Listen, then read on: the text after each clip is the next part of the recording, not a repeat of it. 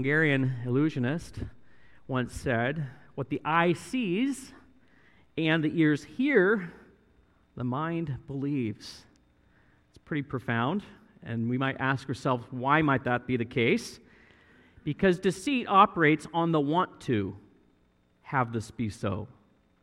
Because we want what we see to be true, we take it into ourselves as if it were true.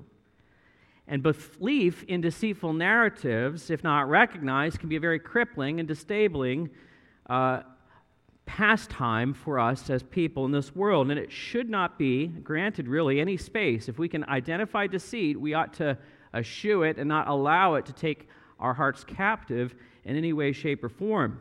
Again, I don't really have to sell you on the concept of deceit. It's all around us. Even this week, the United States Senate voted to codify same-sex marriages, which are not marriages at all. In fact, they even used a very deceitful label for their bill called the Respect for Marriage Act. Think about that for a moment, and you realize how much deceit there is all around us. Deception really just oozes from every pore of this world that we live in. And there are really so many psychological or philosophical films that are made on this theme of trying to discern what is real and what is not real. How do we know what our senses perceive as being real and what's not real? Maybe you are familiar with The Matrix. That is one of those films that tries to cause you to question everything around you. Often these films move in one of two directions. One is you feel a great sense of empowerment that you know what other people don't know, or you become so crippled by the thought, I can't know anything at all. And both of those are actually not very helpful outcomes of those kinds of films, as much as we might enjoy them. 2 John offers us a better way to perceive the world around us and to assess what is true and what is not true. And this morning I want to lead us through the first 6 verses to help us to understand that we can know what is real and what is not. We can know how to live in a deceitful world. And how to live is how to love in a deceitful world. There's a little bit of a play on my sermon title in this morning, because love is the way in which we are able to discern what is true and what is not true. And to overcome deception, we are to keep ourselves in the love of God. This is so important for us.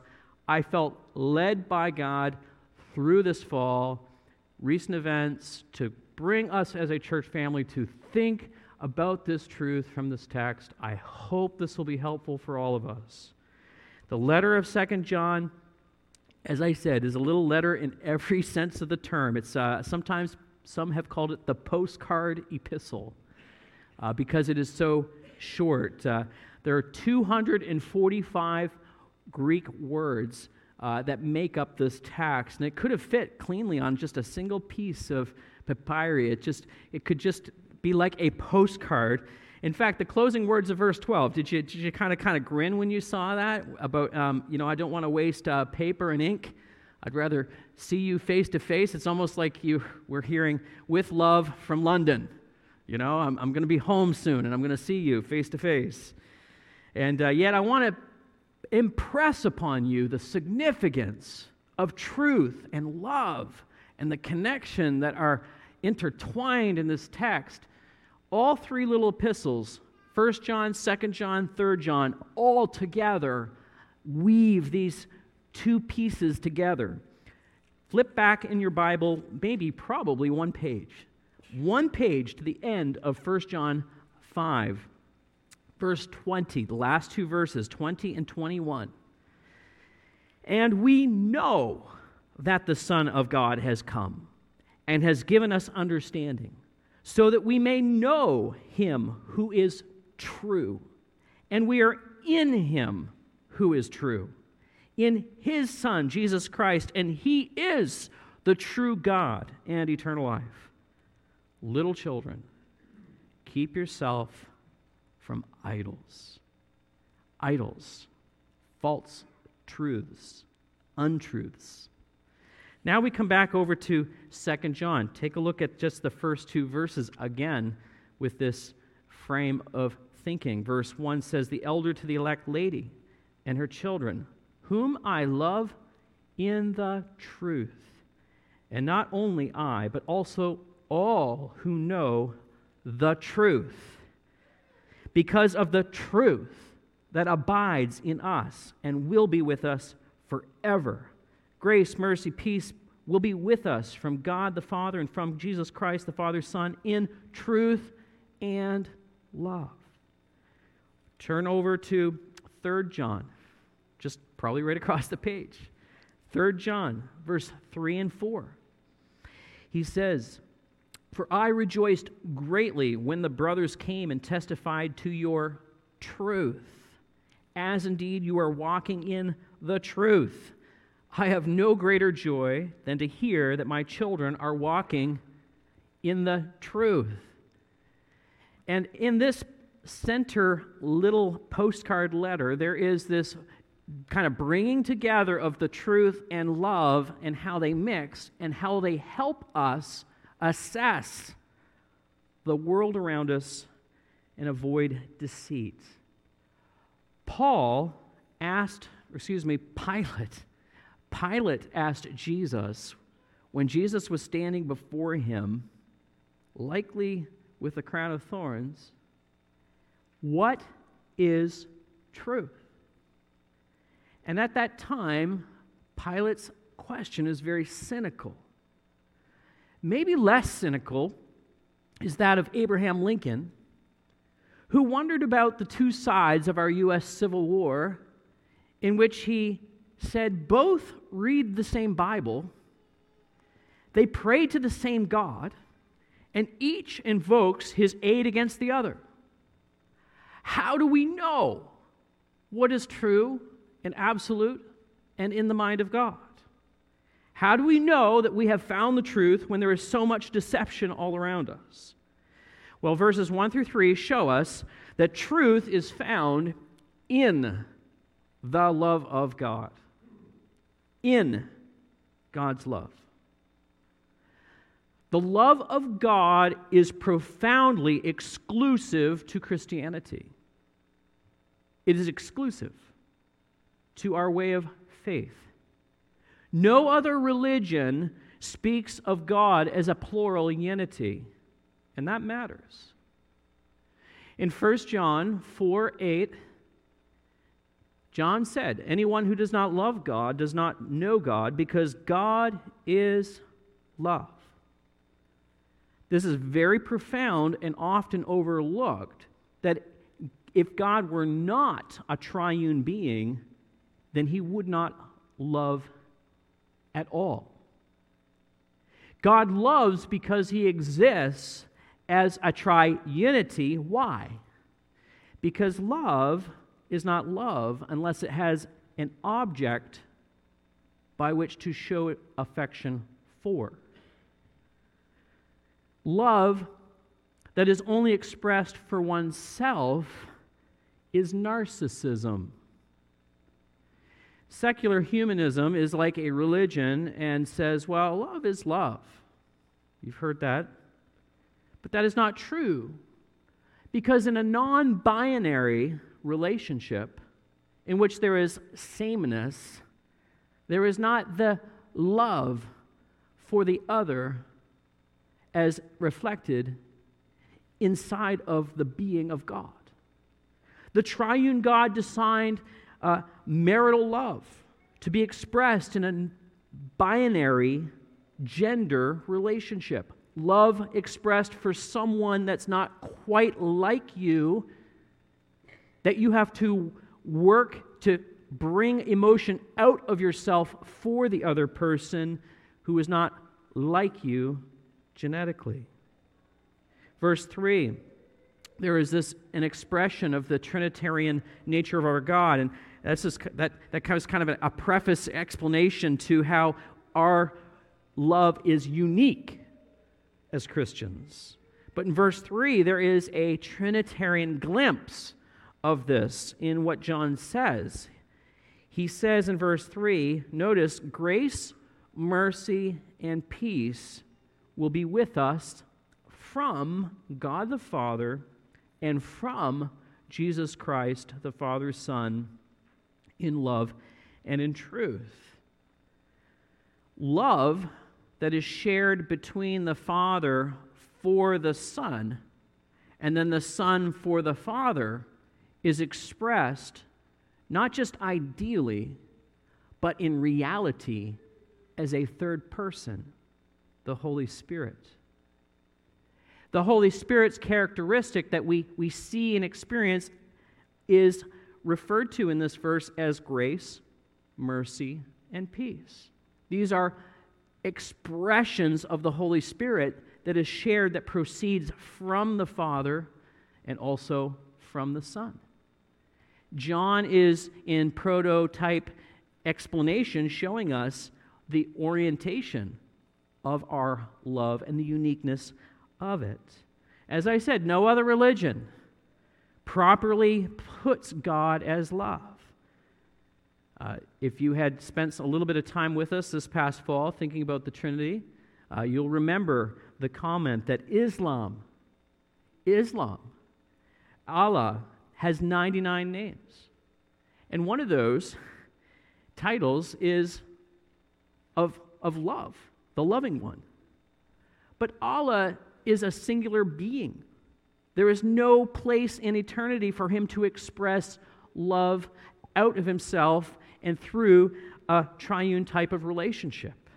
And that's a big problem. For Allah to be loving before there was a creation, then that means that he's narcissistic. That means that he's actually having no real reason in order to create in the first place. And this means that Allah is in the end dependent upon his creation for his own existence. Because if Allah needs to have something to love that's outside of himself, then he just implodes. You see, Islam, as you think about it, converts through, in its most radical forms, it converts through what? Through conquest. Genuine Christianity, if truly practiced and understood, depends upon the Holy Spirit to give a taste in people's hearts for the Son. And there is a beauty in that of a genuineness of real relational love. Now that, you might say, wow, in verse 3, we got all that from that? Well, there is a profundity to the love of God that is exclusive to us. Maybe a more familiar way that we often think about the love of God is from 1 Corinthians chapter 13, the love chapter, in which Paul says, now faith, hope, and love abide. These three. But the greatest of these is love. Now, why might that be that love would be the greater of the three? Well, faith and hope, they do serve a purpose, a temporary purpose actually, but love is an eternal perfection of God that exists throughout all eternity and will never fade and will never go away. We live in a temporal world that anticipates by faith, hope, we have longings. And the temporal at times can cause us problems. The temporal can cause us to imagine that it will provide for us the eternal happiness that only God himself can provide for us. One of the most devastating things that you can do is put great expectations on something that's not going to last. Forgive me, maybe I've said this in other places, but we can, for example, put a lot of expectation on a vacation or like a cruise. But you know what the most devastating day of the cruise is? It's hump day. It's when you realize, I got to go back to reality. I got to go back. And for some people, that hump day occurs, maybe not on a cruise, but hump day is when you realize, wait a second, I'm counting down days now. I've been counting up to 40, but now I'm counting down. Hump day can be a devastating experience if we put hope and faith in that which is temporal and not eternal. And the love of God is eternal. The love of God is reality. Everything else that we touch is going to no longer be here. But the love of God abides forever. And the love of God is not deceitful because it is real. It is eternal. And so it's more blessed, for example, that we would give than to receive as an expression of the divine love.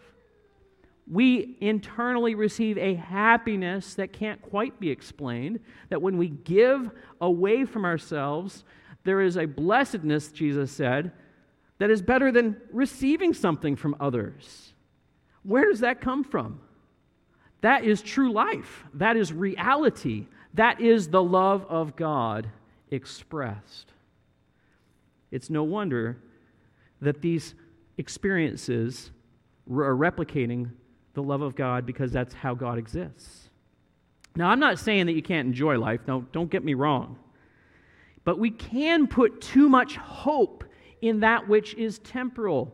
And this world uses that to its advantage to deceive us. We have to be so careful that we examine the world not with too much hope placed upon it, for only that which God Himself can give us, and so that we're not easily deceived. There is another, and I started in verse 3. We're going to go back to verses 1 and 2 for the second part of this idea, is that the love of God is found, and the truth of God is found in the love of God, but the love of God is visualized in the family of God. It's expressed beautifully within the family. John, who wrote this little letter, is an elderly man, and he is concerned for the next generation. He's cautioning the church. He's worried, perhaps, if you will, in a fatherly way, that they potentially could be deceived and taken advantage of. And he calls this church, figuratively, the elect lady, to be on the lookout for deceit and deceivers. Verse 7 expresses his concern about many deceivers have gone out into the world, and to be careful. But notice how he talks about truth and how it is known to be real in verses 1 and 2. In verse 1, we see, the one I love in truth. That is, truth lived out through the love that exists from God. In verse 1 as well, we see, and not I only, but also all who know the truth. This is truth that's believed internally. And because the truth that abides in us will be with us forever. That's truth that abides in us, that's received from the Holy Spirit. And if only Pilate had been converted and become a Christian, he could have had an explanation for what truth is. He could have seen it in the family of God. He could have observed the love of God in the family of God. How do we know what is true even in the family of God and what's not merely infatuation? You know? How do we test the depth of love? I would say that you will know truth when you observe the triune God in people putting it into practice. We would say they're a Holy Spirit indwelled person. But what they're expressing are the elements that exist in God's being. And I want to encourage you to take time to reflect about the kinds of relationships that you have within the church, because healthy discipling is so important. For example, in my vocational ministry training, probably about 15 years ago by this point, I began ministry training in the context of a local church which on the surface appeared healthy. I'm not talking about this church, I'm talking about a church that I was a part of in Canada. And I observed a lot of physical exterior signs of what appeared to be success because of numbers, etc. But what I observed was, for example, patterns that I thought were normal, things like griping, gossiping. I saw ministry silos, people not working together. I saw cliques, and I just thought, this is the way it is. This is how we do ministry. And I watched a board appease power people and judge people's motives rather than going to them and asking them what they thought. They would sit back and disengage from other people. But I was being deceived in the process. I was being deceived. And when I did come to the tabernacle, I did see some of these patterns a few years ago, and I thought, I know what to do. I just know how to manage these groups and keep them apart, keep them distant, keep them satisfied. But what I observed did not prepare me to live out the love of God. And it's very important to assess truly what is truth and have the right expression and understanding of God's love. And so, to overcome deception in our lives, we have to keep ourselves in the love of God. I want to give you two examples of how to keep yourself in the love of God. Practical helps. The church, when it is filled with the love of God, will look like unity and not uniformity. People do disagree over direction and decisions, but true love for one another is expressed through the unity that you would see in the diversity of God Himself. There is not a singular expression of who God is. He is the Father, the Son, and He is the Holy Spirit, but there is a unity there in the midst of that diversity.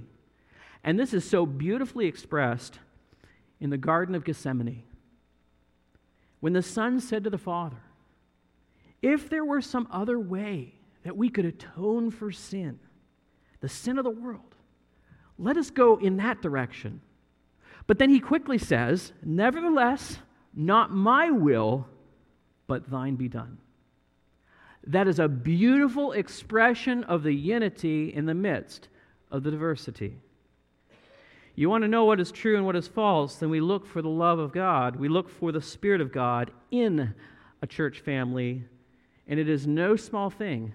It is no small thing that Christianity tells us in many of the epistles to put aside our differences, put aside our debates, put aside our doubtful practices, and be united to one another in love.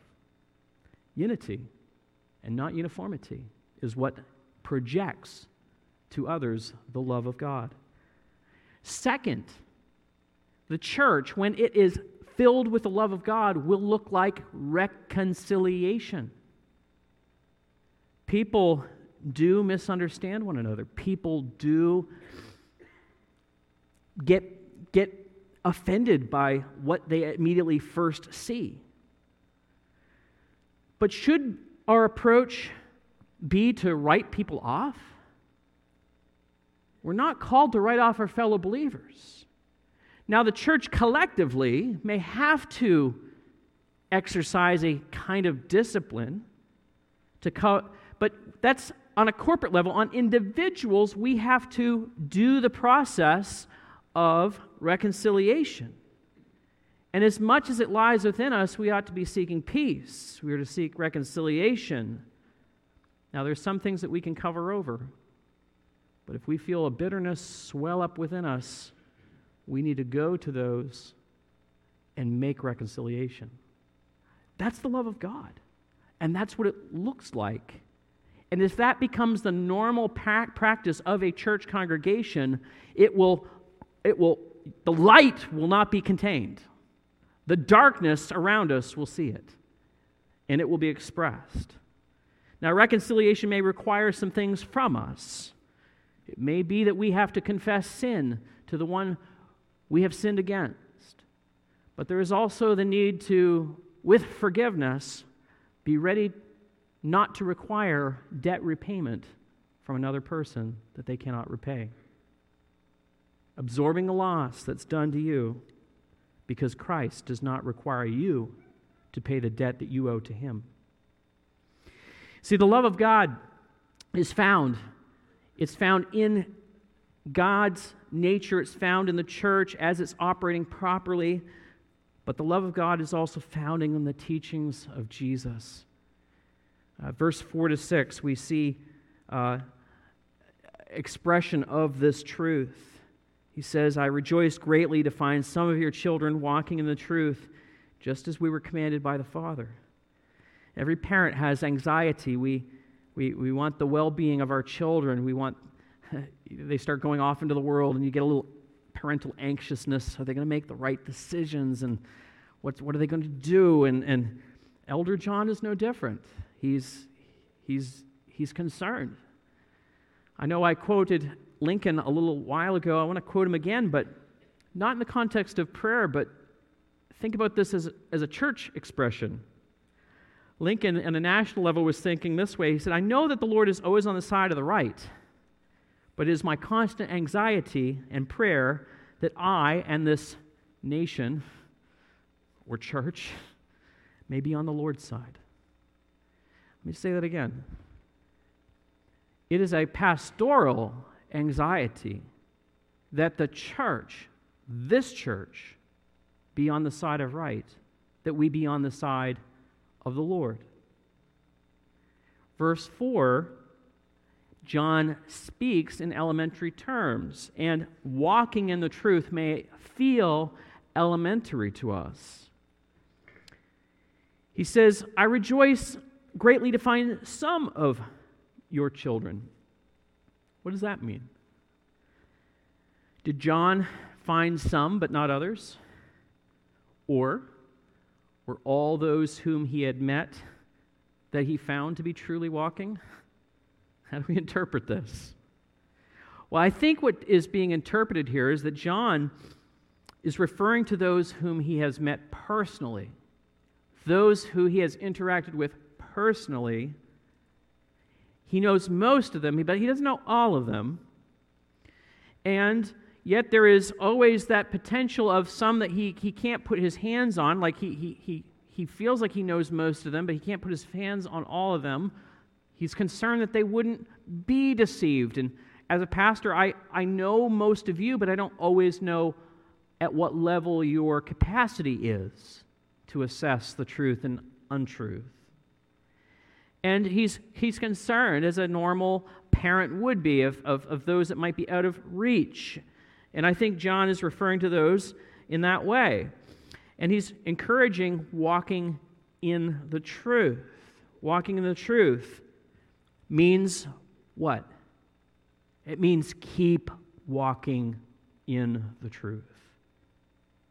To not sit on the ground and give up. I've tried this walking thing, and it's not all it's cut out for me. I'm just going to sit here on the floor and I'm going to cry. That sounds very elementary, doesn't it? But taking little children on long walks is not always advisable, right? We've tried that at times as parents, thinking, they'll make it. And then what happens? You're carrying them on your shoulder, right?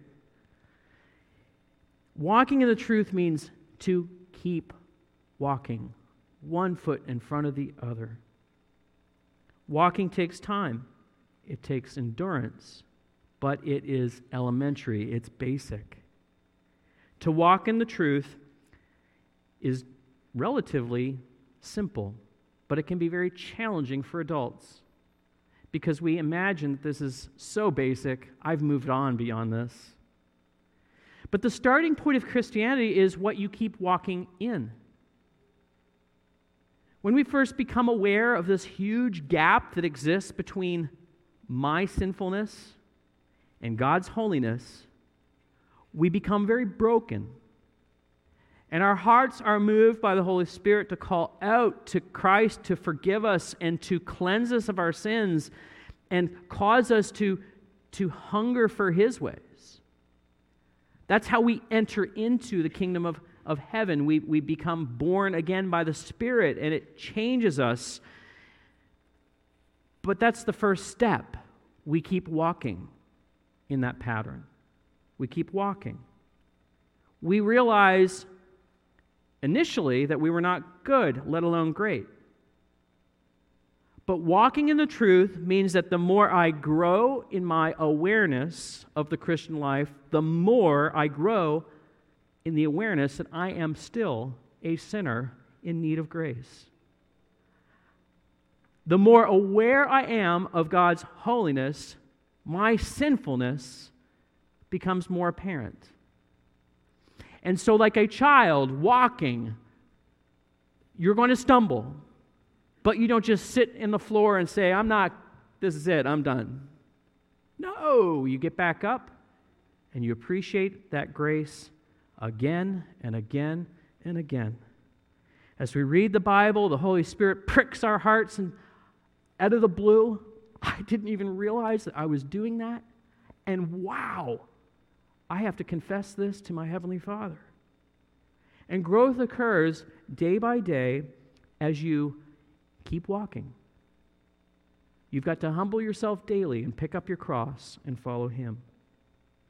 And that humility allows more room for the love of God to flourish. That's where real life is. It fills our hearts. As it says in verse 3, grace, mercy, and peace will be with us. And this is truth and love in us.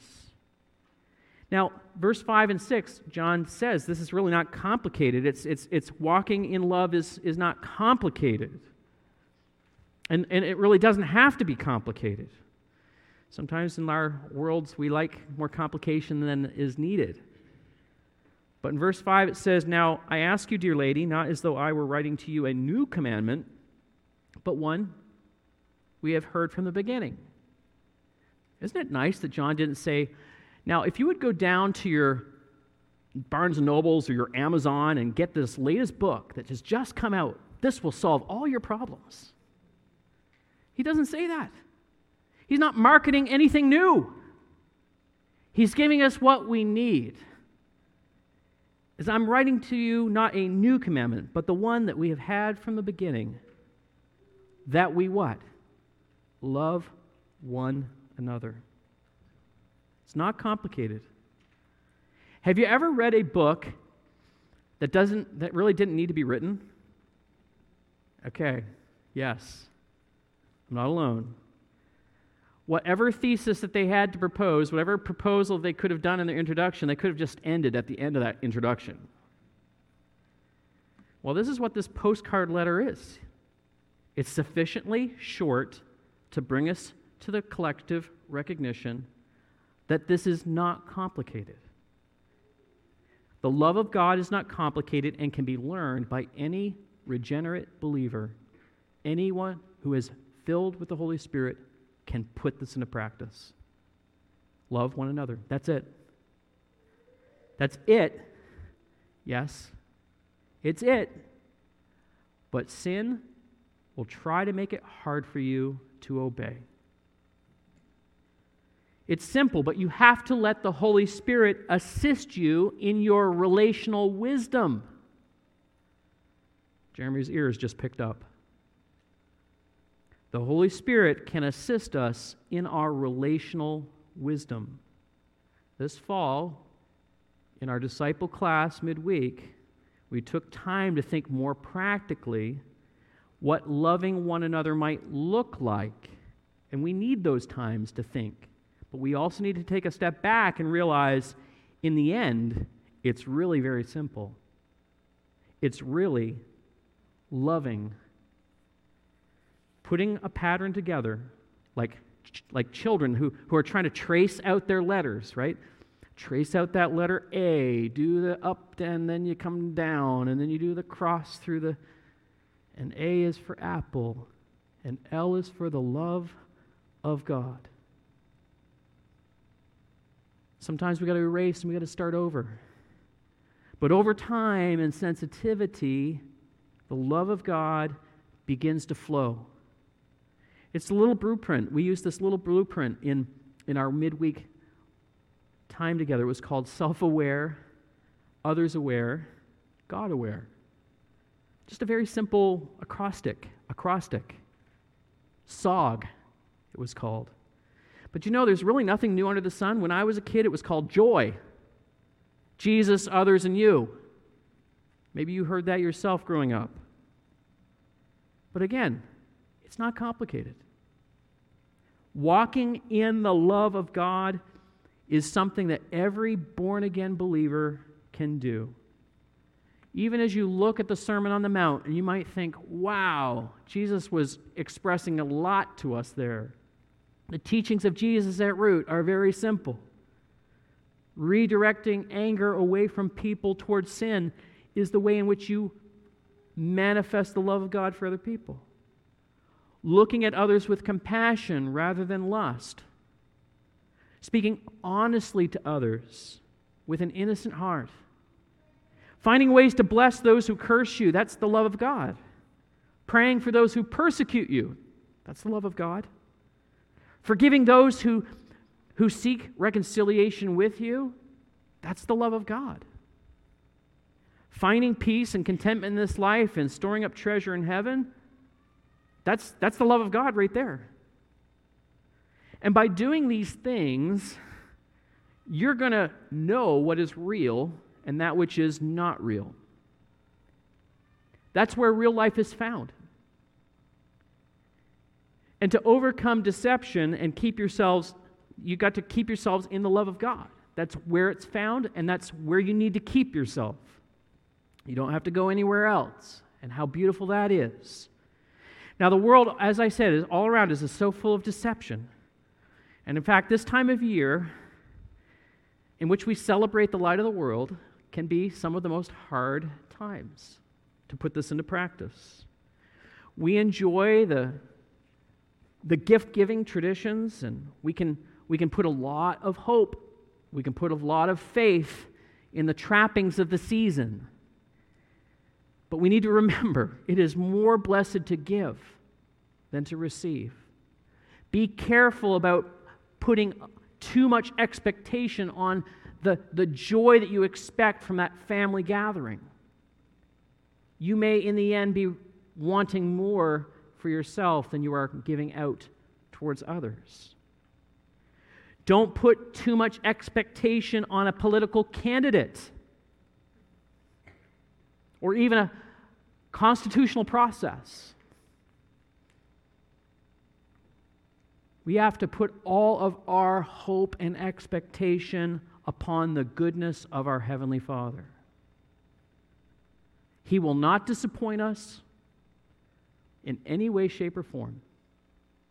And by living in the love of God, you will also avoid the bitter disappointment of the world's deceit.